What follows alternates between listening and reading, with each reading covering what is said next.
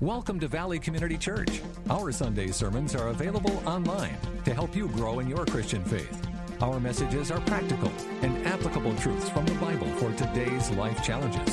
And now, Senior Pastor David Schmaltz. This month's sermon series is called Reach. And last week we talked about pulling back the curtain and got a chance and a good look really at the reality of what we're dealing with here. In order to become soul winners, we have to develop a heart for people first. The idea of having a passion for souls may seem a long way off for most of us, so really it's best to take this one step at a time, and that's what we're doing this month, so that we grow in interest, and then a concern, and then a focus, and then a passion that we hope will develop. Sharing just a little bit of my own story. When I first came to Christ, I was more interested really in my own spiritual growth, to begin, my own spiritual development. I had been rescued out of some really deep, dark things, and I was just so overjoyed that I was now set free from the control of drugs, of alcohol, of some of the dark things that were happening in my family, and was really just kind of a part of the legacy of what we were experiencing at the time, divorce and separation and relationships being strained. And so the idea of really sharing the gospel was not really on my radar. I was thinking, man, I'm thinking about me. But as I began to read Scripture, I grew in my excitement about heaven and being on the right side of things. In other words, the more I learned not only about how I can change and really getting excited about the future, realizing what they call that eschatological expectation. In other words, the knowing that this is all going to be wrapped up, knowing that this life is just but a little blip in my life is a blip in the great scheme of eternity, I got more and more excited and passionate and concerned about my own family and my friends, the people around me. And because I was still really, I hadn't completely exited out of that old world, a lot of my friends were still, guys, especially guys, who didn't know Jesus. And so here I was in the middle of their lives, and I was transforming. And of course, they were confused, and I just couldn't stand it. I couldn't stand the thought that I was going to heaven and they might not. So I was overwhelmed. And so I make that excuse today for all the weird things that I did, but that's what it came from. It was just, just coming right out and asking them, or standing right up and just preaching the gospel in the middle of the locker room, or a good buddy just, taking some time to just share the gospel with them. That in that window of my life, it was incredibly important. And so as I had gone through sharing the gospel with all my family and all of my friends, I was kind of like, okay, well, I'm done. And so, but then in time, I began to realize also there was this parallel thing that was going on. I was beginning to become more and more aware of the depth of my own depravity and how much I really needed to be changed. I was excited about the fact that I was excited for souls, but the more I grew closer to Christ, the more I realized, man, I had some stuff in me, some broken things. And so as a result of that, I began to withdraw and go to the quiet place, which was a good thing. I needed to go to the quiet place. I needed to go for long walks. I needed to withdraw. In many ways, I couldn't be around those guys who didn't convert anymore. Couldn't hang around them when they were going to go smoke pot. I couldn't hang around at their parties. I couldn't get involved in some of the things they were getting involved in. I was called away from that to be separate and begin the journey of becoming someone who was set apart for his purposes, which I believe, again, and this was before I even knew I had a call to ministry on my life. This is what I felt like every Christian should do, and as we know scripturally, that is what we're all supposed to do. So in time, I really got caught up more with my own complications, life complications, and interests, and to begin less concerned about the lost. Mainly because I'd run out of lost people to really talk to. But when I arrived at Bible college and had determined that, okay, I was going to do this for the rest of my life as a vocation, I was, of course, interested in learning more about the Bible, and it was exciting. But it wasn't until I took a course on evangelism that my life really changed. And we read a little paperback book that we went through together and some other things, but basically just really focusing for a period of time on what was at stake. What did Jesus really call us to do? In his little paperback book, it was called The Master Plan of Evangelism. I still have that very same copy in my bookshelf to this day. And it was very, very powerful because as the more I got exposed to it, and the teacher, who just, of course, happened to be Michael Fletcher, there was a real transference of passion and understanding. And all of a sudden, my heart got refired. It got reignited. It was something that I just saw happen over time. And all of a sudden, so now I'm working in this restaurant, and I'm thinking, initially, all I want to do is get in and get out. Get my money and get back to doing the Christian thing. So, but then all of a sudden, as I took this course, I was like, wow, man, I shouldn't be doing that. I'm really called to be light. I'm called to be salt. I'm supposed to go there and be, a representative of Christ. And so there was a real big change for me. I remember I was intimidated by it. I remember being overwhelmed. And so all I did was I distinctly remember driving on my way, wasn't a long drive, and just saying, Lord, I just pray you'd help me be salt and light today. Help me, Lord, to just open my eyes to see the people who need you today. Give me a divine appointment in the time that I'm there to potentially share the gospel. And so I just kind of opened my heart to it. And all of a sudden, I'm in there in the bus station and waiting for a table to get dirty, and you're just kind of hanging out. And all of a sudden, a waitress comes back to her, and she starts crying in the corner. And I remember I would think to myself, if I would just been a Christian who was really focused on my life, I'd be going, man, that's too bad. I hope that next table comes. But I couldn't, because I had just prayed, Lord, open my heart. And I just thought, the Lord just said, David, you prayed. Okay. So I'd go over there and just say, hi, Linda, what's going on? How can I pray for you? And she'd begin to open up. Her husband just left her, or something like that would begin to open up. And I began to just share and pray for her, and I would invite her to church. And in the time that I was there, in just 2 years, by focusing that way, 2 managers got saved. And 2 top drug dealers in Fayetteville that, man, I just was stupid enough to actually share the gospel with. Gun-carrying, cocaine, heroin, marijuana salesmen that just happened to be very young, by the way. And it was just like I opened my heart to it. God brought them to me. But I got to let you understand something. I don't see myself as an evangelist in any way, shape, or form. I'm just not. I'm an introvert. I'm kind of the person that is more shy. I'm a little intimidated by that kind of stuff. I remember when the first time I started taking the class, I began thinking to myself, I can't see myself doing this. This is just too hard.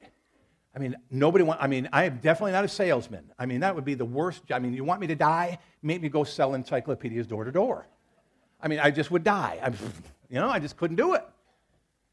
And so sometimes evangelism felt like that to me. It's just, hi, how you doing? You wouldn't want Jesus, would you, at all? No, really? You know what I'm saying? So I don't see myself like that at all. But it was interesting that God there was a transference of passion. And as I grew more in confidence because I was watching others do it.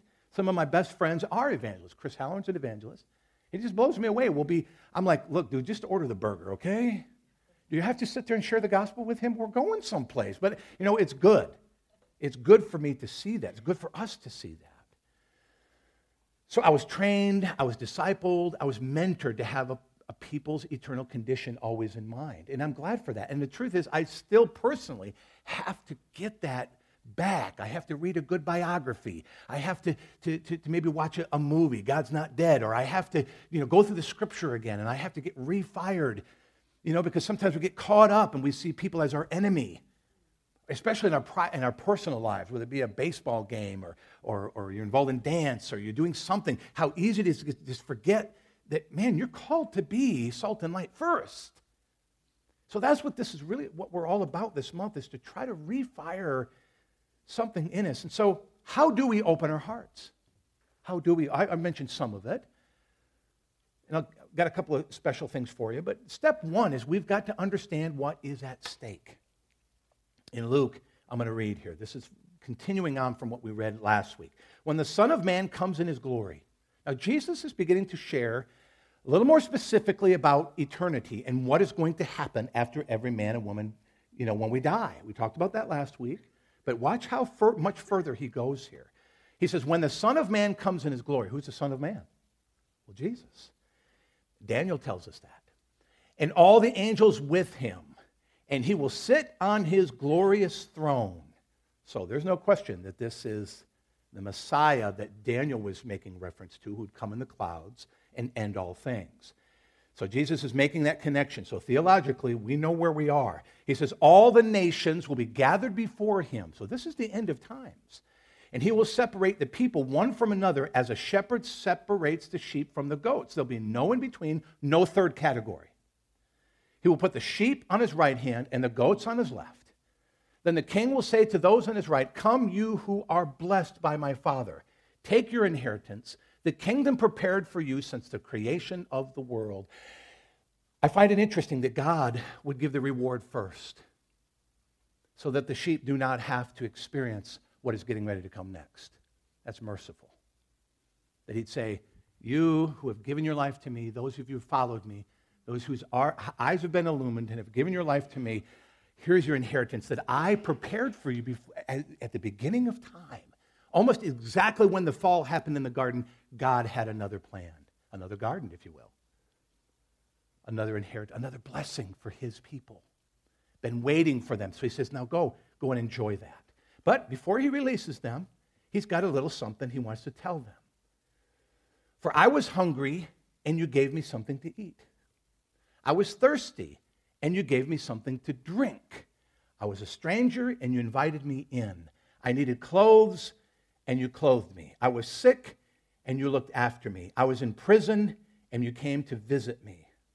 Then the righteous will answer him, Lord, when did we see you hungry and feed you, or thirsty and give you something to drink? When did we see you a stranger and invite you in, or needing clothes or clothe you? When did we see you sick or in prison or go to visit you? The king will reply, truly I tell you, whatever you did for one of the least of these brothers and sisters of mine, you did for me. Now, this has got a lot of truths here. But one thing I want to point out is that Jesus sees all of the human beings of the earth as his own personal responsibility. He loves every single one. And what we do for them is as unto him. That confirms the reality that we are called to be his hands and feet. That he has gone on to sit at the right hand of the Father, but he has sent us out to continue his ministry, to love people, to minister to people. Now, we'll keep going here, because now we're going to see the flip side.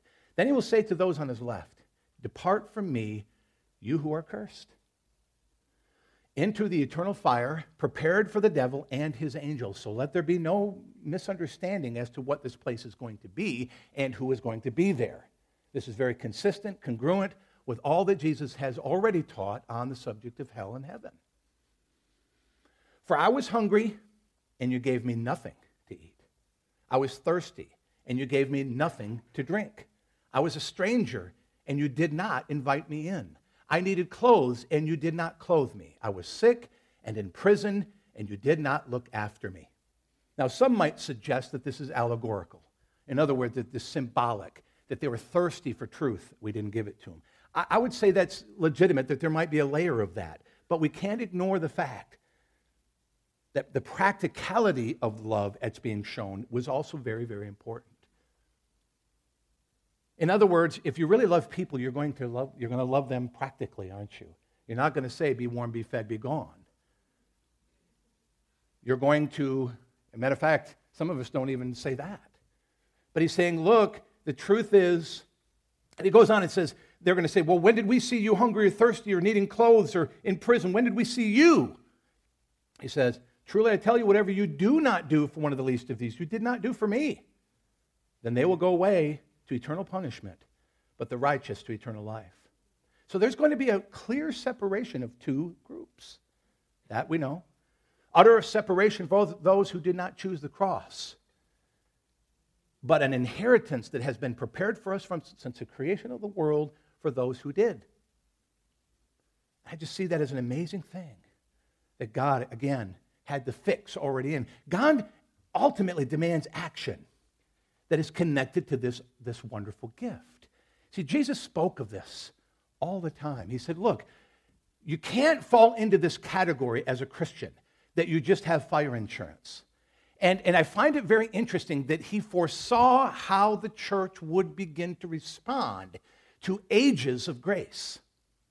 That how the church would then fall into this deception that it could just just say, well, yeah, I believe in Jesus, amen.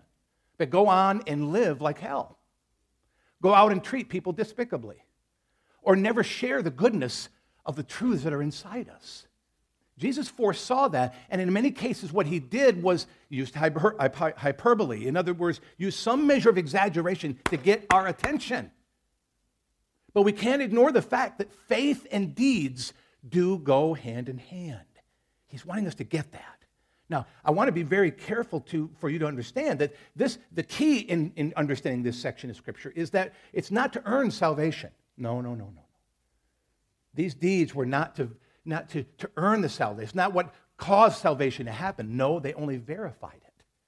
Jesus said, you'll know a tree by its fruit.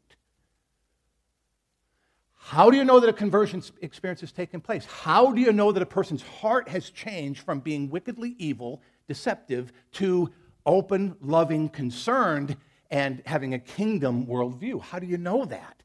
By the fruit, of course. By being able to be a person that has compassion for the lost. That you can't stand with Jesus inside you, understanding. Now, before you freak out and just start saying, well, then who can be saved, like the disciples did? Because they were just like, well, then who can be saved? No. That's why we have the Holy Spirit. That's why we have to be trained. That's why we have to get the Word of God in us to begin stirring up what is already in us, what has already been placed there. Now, if you pour the passion of God on a person who's dead, still dead in their sins, it does nothing. And so, that's between you and God. That's every one of our journey is to determine, what does the gospel do? When I'm preaching, when I'm speaking truth, when I'm talking about eternity, if your heart just says, when's lunch? Well, then I don't know what to do for you. Other than, come on down here at the end and let's get that fixed. But the truth is, if the word goes out and it causes a stirring inside you, if it comes to the point of conviction, that's a good thing. That's a very good thing. Because conviction creates a desire, a desperation, which then calls upon God to say, Lord, help me. And God says, I'm here to do that, just that very thing. And begin to, take personal. So again, these things that Jesus is talking about, again, it's a verification of a changed heart. And it's confirmed there in James chapter 2, 14 through 17. It says, so what good is it, my brothers and sisters, if someone claims to have faith but has no deeds? Can such faith save them? Suppose a brother or sister is without clothes and daily food. If one of you says to them, go in peace, keep warm and well fed, does nothing about their physical needs, what good is it? In the same way, faith by itself is not accompanied by action is dead. Martin Luther wanted to pull the whole book of James out of the Bible because he saw it as so diametrically opposed to Ephesians chapter 2, 8, and 9. The whole idea of grace, it confused him. But we know now, no, that worked beautifully into what Jesus taught. Especially after generation of the church falling into this malaise, this idea that what we call churchianity has become something that is a little scary. And it's separated from what we really are called to be and to do. So the truth is, there is a whole lot more that we need to understand and embrace in order to become what God has called us to do. We should be concerned about the sheep and the goats. Jesus indicates that sheep will be active in reaching for the goats as well. That's what he taught him to do. He sent them out 2 by 2. Jesus did not come to make a kumbaya club. He did not say, look, for the rest of your life, you will be called out from among them, and you will hold out to the very end, when we're all called up yonder, as the song goes. No, he says, you're going to be trained. It'll only take about 3 years for you guys to get what you need, and then I'm sending you out. Jesus' final words before he's ascended to heaven, he calls the disciples together. And more than just the 12, by the way, in case you're wondering that this is only just for professional preachers. He called the church together, and he said, go and make disciples. Go. Don't just hang around. Go and do what I've called you to do, what I trained you to do. Let the passion, let the understanding, let the expectation of my second coming be the motivation that drives everything that goes on in your life. That's called a worldview, by the way. When you live with that eschatology, that end times understanding in mind, it does affect everything you do. In a major way, it makes me not put any real stock in anything I have here. So how I handle my money, how I handle my life, the relationships I build, the time that I'm sowing into, the treasures that I build, the treasures of my heart are all affected by that worldview. So that's why faith and deeds have to go together, by the way. You can't say that you believe one thing and your life doesn't match it. So James is really cutting in there in a good way. The connection that Christ makes to the broken and to himself, of course, shows where our hearts should be going when it comes to outreach. We should see people, even if people are smiling, they can be depressed. Even if a person is wealthy, they can be very poor. Even if a person has in our mind all of the glory and all of the wonderful things that this life promises, they can be despicably lonely, hungry, thirsty, and dying. And, if you take just a little bit of time and read and follow up on some of the people that have experienced the glory of this world, they're just chewed up and spit out. Because that's what the enemy does. A moth to the flame only to be burned. Step 2. So step 1, folks, we have to understand what is at stake here. Eternal life. People's eternal being. We need to start opening our hearts up to the reality of what exists. Step 2, we ask God to open our eyes. Having a heart for the lost is something that will flow out of one's worldview. And I just shared that. I'll go a little deeper on it. You must first see people without Christ as lost and searching. See, don't make the mistake of seeing people through natural eyes. You can't do that. Because we all know that you just become professional hiders as adults. Children, you can know what's going on inside their little hearts. Just, if they're sad, we're not going to go to the movies this afternoon. I mean, it's just... But adults, man, we're just big, and we can cover that over. We can hide our hurt. We can hide our dissatisfaction. We can hide our brokenness. Matter of fact, what we often do is not just hide it, we attack. We say, look, I'm going to make you unhappy before you can make me unhappy. I'm going to point out your darkness before you ever get to mine. That's just a defensive mechanism, by the way. Hurt people generally try to hurt. And if you see somebody doing that, it's just like, ring the bell, man. Ding, ding, ding, ding. You need Jesus, don't you?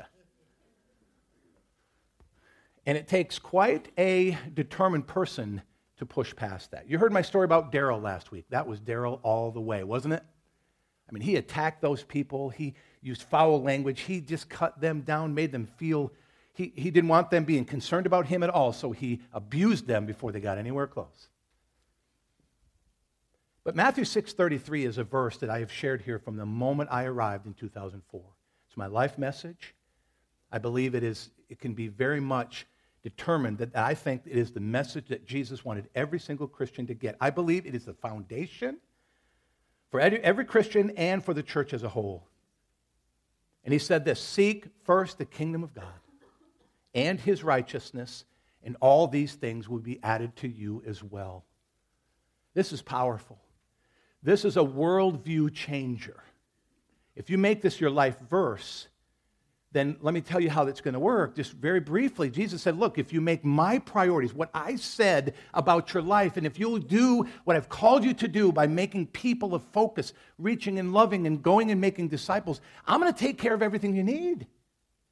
I mean, we get so anxious about our money. We get so anxious about what's going to happen in our relationships, choosing a mate. We get anxious. We get all wrapped up in all this stuff. But if we'll just say, Lord, I'm going to make seeking you my first goal, then you're going to take care of that. I am so thoroughly convinced of this that I have to be very careful that I don't crush people with it. I'm serious. Because of who I am and the way I am, I just want to grab people sometimes. Seek first. Why are you getting all caught up in this? Why are you anxious? Why are you angry? Why are you frustrated? Of course, I know we're broken. I know we are easily distracted. I know we're human, we're frail. And that especially becomes, more unique in the experiences we've had and even as we age. I know that to be true. And I need to slap myself frequently. But folks, the fix is in. If you want all these things, then seek first the kingdom. So that's a worldview, and it will affect how you live your life, how you spend your time, your resources. So here's a question. Are people searching? So if we're going to open our eyes, a lot of times all we see is just people, and most of them just in our way. Or we just, whatever it's a kind of hate that's being built in this world, or whether you just see color, or whether you just see class, or whatever you see, if that's what you're seeing, then that worldview has not affected you yet, but you can be changed. It can be transformed. So here, let me just keep pointing you in the right direction. Are people searching? Absolutely. If we understand that helps us, right? There are type B unbelievers, and these are people that are aggressively not interested in hearing about Christianity. Matter of fact, they're enemies of the cross. Paul ran into a few of those. And boy, we heard a lot about these people in the news of late, in our education systems, in civil government, people marching on Washington.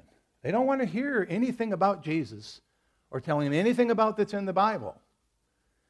And so we immediately just says, well, I'm not going to that person.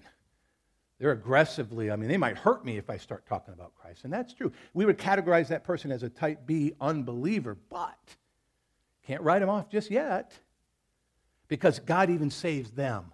A lot of times it takes a little more supernatural work to make that one happen. Prayer and fasting, I suppose, or just a very, very determined individual.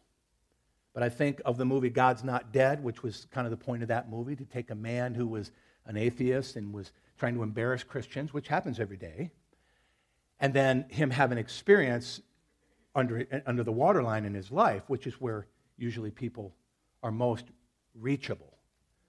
But I think of famous converts, like this guy named Saul in the Bible, who was a type B unbeliever all the way, right? He was a murderer of Christians. And God was able to break through so that those who shared the gospel were just timid, just not evangelists at all. They came walking in kind of like this, like you would into a tiger's cage. And here is Saul at the time, all crumpled up in the corner, blind and distraught. And an Ananias comes into the room. I know who you are. You're a killer of Christians. And the very fact that I've walked into this room I have identified myself as being a Christian. My life is on the line now, the fact that I'm talking to you. But God showed up to me in a dream and said, I'm supposed to come and lay hands on you and for you to be healed. And he does. And not only does Saul become Paul, but he becomes a champion of the church, one of the great first missionaries of Christianity, and, a hero of the faith. I think of Nathan Bedford Forrest. Say, where are you pulling that guy's name out? Well, I love history and I love studying, and this guy just stands out for me because he was such a despicable man. Like a used car salesman, he was a slave trader. He fought in the war, was considered pretty much a master of battle, but he was on the wrong side. Killing people. Involved his life in several massacres of real despicable behavior. And had been, if he did not start the Ku Klux Klan, he was certainly involved in its origins. Bad guy, really bad guy.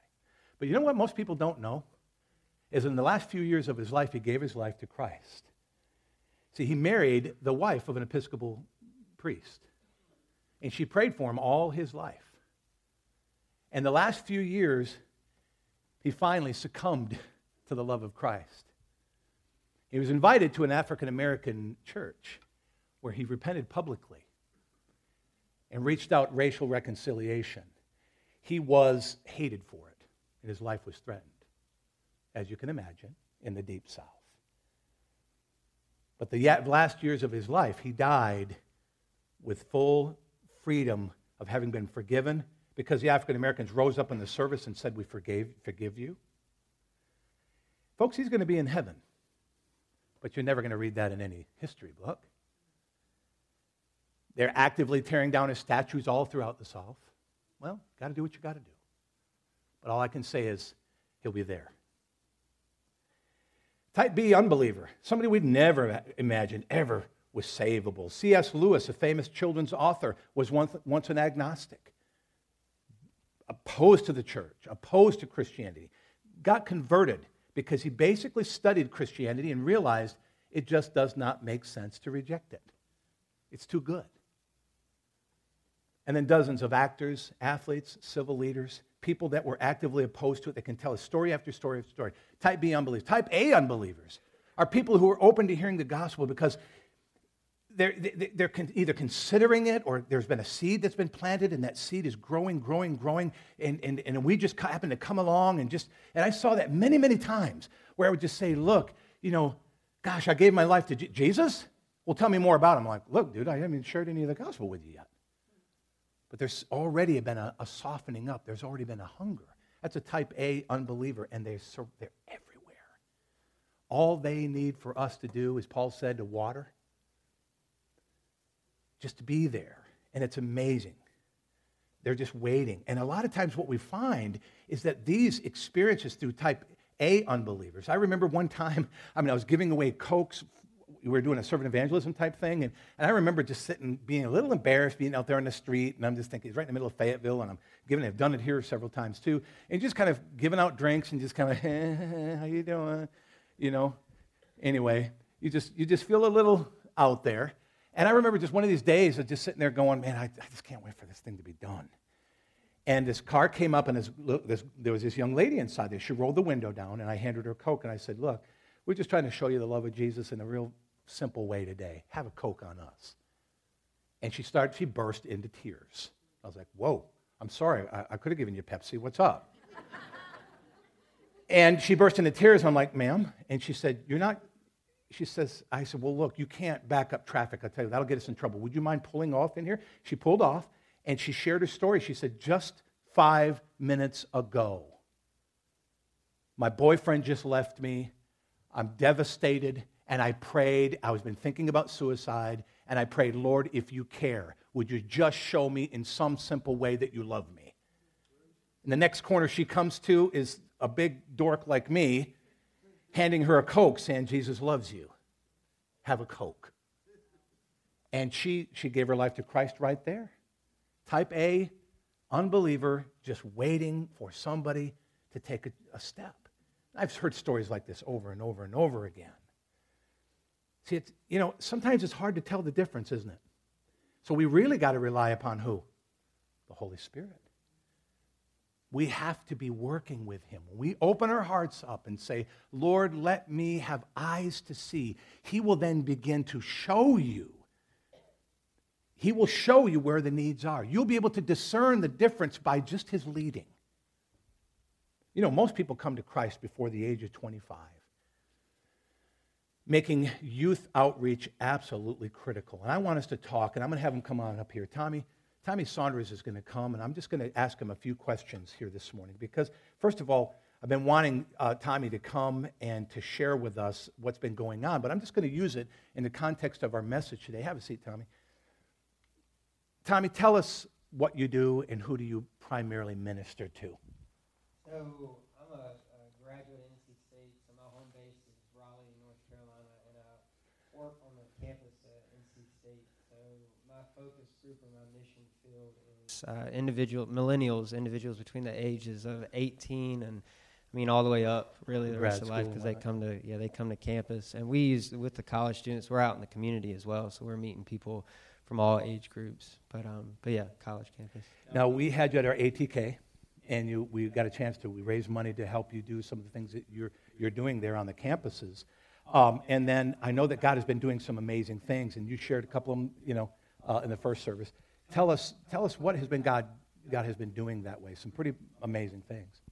Yeah. Meredith, if you can put the picture up. This guy, I know the picture's kind of small, but this guy on my right, Brian, I met him about a year ago out on campus sharing the gospel, and I went up to him and asked him, our world's, it's apparent it's broken. Is there anything that you could use prayer for? And he was thinking, he told me later that, I wish you guys would have just left. Really? But he said that's what I was thinking at that time. He said, you can pray for my exams or something. And he just, threw something out there. So we prayed for him. Got to share, the guy who was with me got to share his testimony with him, and it immediately clicked. Brian struggled with addiction to marijuana and pornography, and that's what the guy's testimony was about. And God just used that. We got to share the gospel with him and lead him to Christ. And this guy is now going to spend the rest of his life doing what I'm doing, sharing the gospel with students on the college campus. His mom, he shared the gospel with his mom. His mom, she already heard the gospel. She was a believer, but she now has assurance, and she's a part of our church. She was in our women's conference this past weekend, and she's serving. She's laboring. And, one of my best friends, in my life right now, I met out sharing the gospel, and I meet a ton of people out sharing the gospel. So that's one. But yeah. Now, there was this other thing that happened that most of us read in the news where particularly North Carolina universities and NC State in particular, there was some really wild stuff going on there, and you guys were right in the middle of that. Yeah, we actually were involved with the lawsuit with the university this past May, and we didn't seek that or want to get in the lawsuit. They actually approached me while I was sharing the gospel and told me, you can't do that. You can't share your religious agenda. And their policies were so ambiguous that they pretty much could determine whatever kind of conversation that you had. They could limit what that is that you had. And anyway, we sought legal counsel, and we kept sharing the gospel, and they stopped us again. They stopped us multiple times. The lawyer said, we need to pursue this because this is a lot bigger than NC State. This is the rights of students all over, the nation. So anyway, we won the case against NC State and won back the rights that college students should have already had, and that's the right to share their faith, share the gospel. So, and this just wasn't you, a guy who's already graduated, having the ability to come on the campus, but they were restricting believers, student believers, yeah, from being able to share their students faith. in their dorms, students all over the student center, the whole campus. So what was the end result? Well, something I was just thinking about, basically by the policy, how crazy it was, they could limit anything. So if you were to come on campus and start, I just saw the Super Bowl, this is what happened. You can't have that kind of conversation if they could choose, and say that. But it was with the purpose of limiting, religious rights. But because of that, when in the case, yes, students are able wherever, whenever to share their faith. So out on campus. So. It's amazing, Tommy, that, that amendment right to be able to free speech, which kind of makes sense. If we go up that Constitution, then you would take away something that you guys appealed to have that freedom. Isn't that right? Yeah. Now, today, I'm talking about open our hearts to the lost. Tell me, you didn't always have a heart for this, because I've known you've been a part of Valley Community Church since you were very, very young. Yeah, since it was Emmanuel. Yeah, since it was Emmanuel Worship Center. And then, so I remember when I first met you, you were not who you are today. Tell me, how did you get there? Well, God put me in the right places to bring me to be doing what I'm doing right now. When I got to State, I was really backsliding in my faith, and God put me around people. My life was impacted by the people on campus that I'm working with now, and God used that directly to get me involved. So I know personally the impact that it had, and I want to reach other people because of that. So yeah, He just put me around a guy that He spoke it and He lived it, and I got to be under Him, watch Him. David and I were just talking about this earlier. I'm an introvert. I am shy, but we have got to leave room for the Holy Spirit to work. And, if you think you need all the, the skills, the gifts, the abilities to share the gospel, then there is no need for the Holy Spirit. God just wants a humble person. That's, so with Moses, he's the most humble man. So you just really opened your heart to it. And you're also a part of a church where you said there was a percentage that you used. How many people in the church there in Raleigh, are actively sharing the gospel? The statistic before that was about 90% of Christians don't share their faith. They don't initiate the gospel, with other people. And in our congregation there, I mean, it's not just college students. It's singles, couples, families, all the way up to elderly. 80% of our congregation is active and sharing their faith. Mm. And so there's kind of a culture of a bunch of people that are sharing the gospel, and you kind of get caught up in it, don't you? Oh, yeah. And because, nobody likes to feel like they're doing this alone. But when you come together, it really does have that kind of, growing, influencing, courage building. Because I'll tell you, Tommy, I got to admit, you were the last person that I saw to be doing what you're doing on that campus. Thank you. And the truth is, to see what you're doing now is just amazing. It's a miracle. And I love to see it, that you're involved in that. Thank you. So we want to keep praying for you that God is going to use you. And then after the service is over, if you'd like to get a chance to talk to Tommy, he's going to be here. He's going to be here for the next service as well.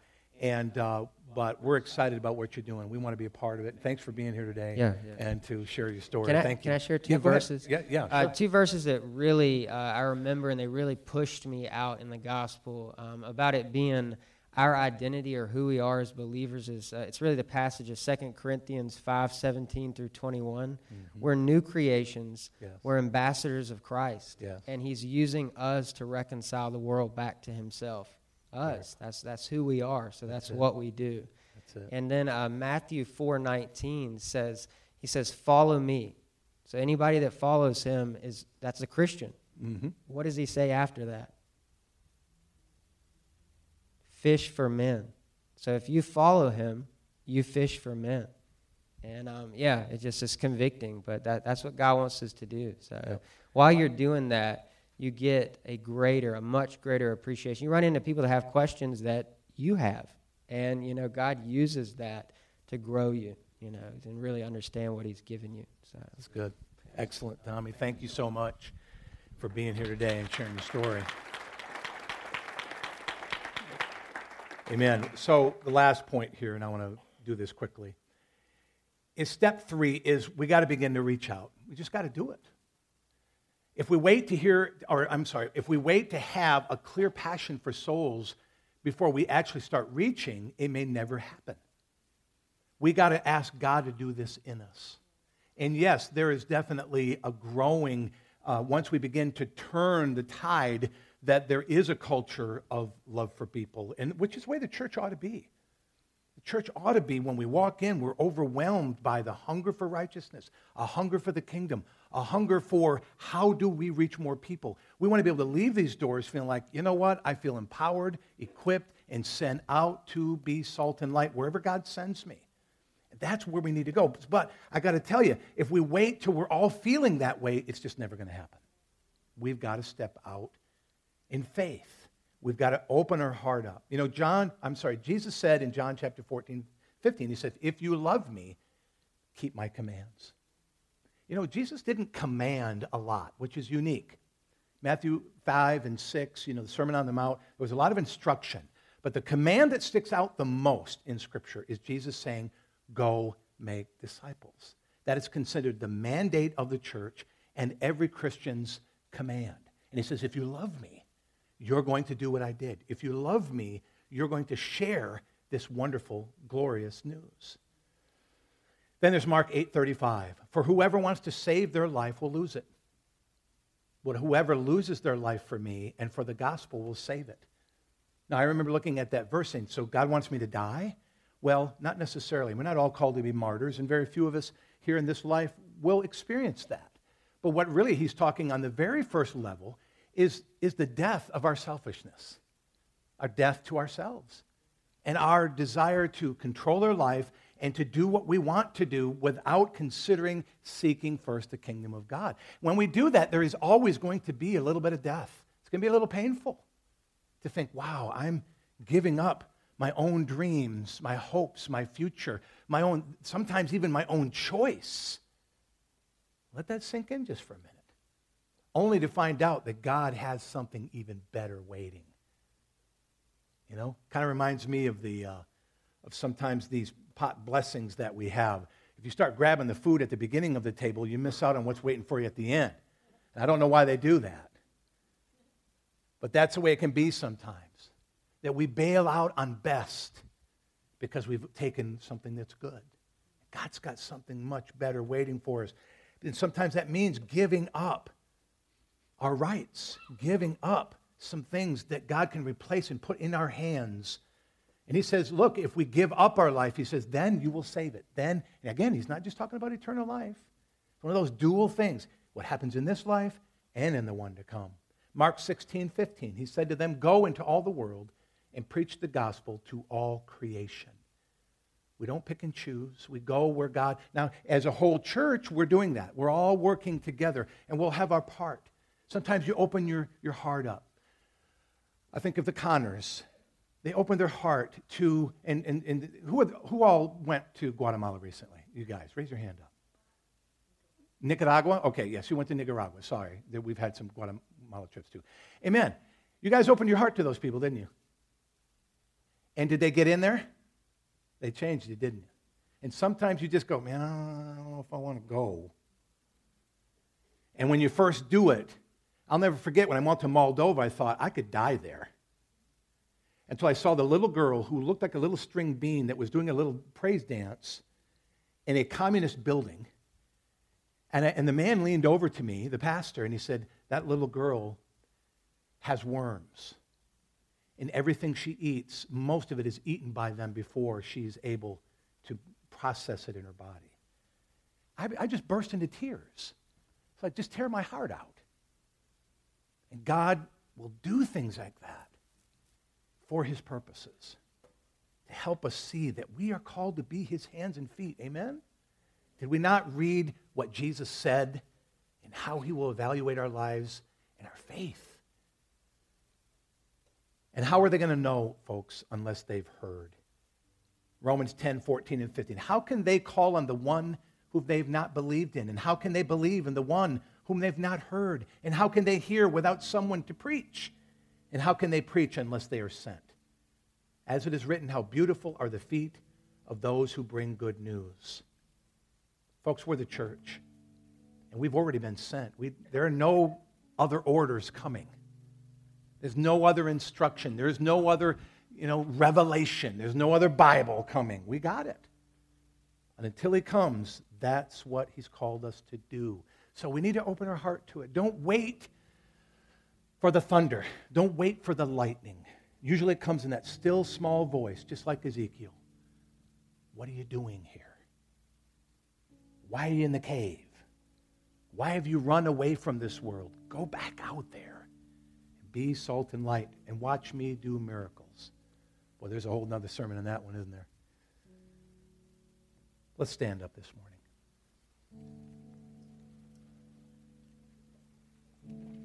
I want to finish with a quick story. When I was a young man, the first time I learned this, and I just was saying, Lord, I want to be about your business. I read these stories in the Bible. I hear other people's testimonies. I'm not the kind of person that this never seems to ever happen to me. So I remember one Saturday morning, I got up and I just prayed. I had my devotional time, and I sat on the porch and I said, Lord, just lead me today. I want to just do an experiment. I just said, Lord, lead me. And he says, okay. I heard him speak in that still small voice. He said, go to the river, the Mississippi River. I said, okay. So I rode my bike down there, got down to the river, and I'm saying, okay, what next? Nobody down there. And he said, open your eyes. Look. And I looked down, and there was one man sitting at a table. I missed him. I wouldn't have seen him because he was so small and kind of blended in with the background. He said, go and talk to him. And I thought, oh, no. I hate talking to strangers. Lord, please. He said, no, you ask me. Go talk to him. So I walked over there to him, and I said, hi there, how you doing today? And he says, not very good. I said, excuse me? He said, yeah, He said, I come down here every day, or however often he did it. And he goes, my son died about a year ago. And he began, I'm just kind of cutting to the chase here. He said his son's name was David. And that he was a football player, was well known in the area, and he died in a car accident. And he was depressed, and he had been considering suicide. And I looked at him just utter amazement. I just said, well, my name is David. I love football. And I said, God has a message for you. I said, I am very, very sorry that your son was taken. I said, but God wants you to know that he loves you. He sees you. He sees you in your suffering. So much so that he sent me to you today, a stranger, to just tell you this. I said, can I pray for you? And he began to weep, and I prayed for him and led him to Christ right on the spot. I've never ridden my bike as fast as I did home on that day because of what I had just experienced, just because I opened my heart and my mind to it, what God wants to do. And that changed me.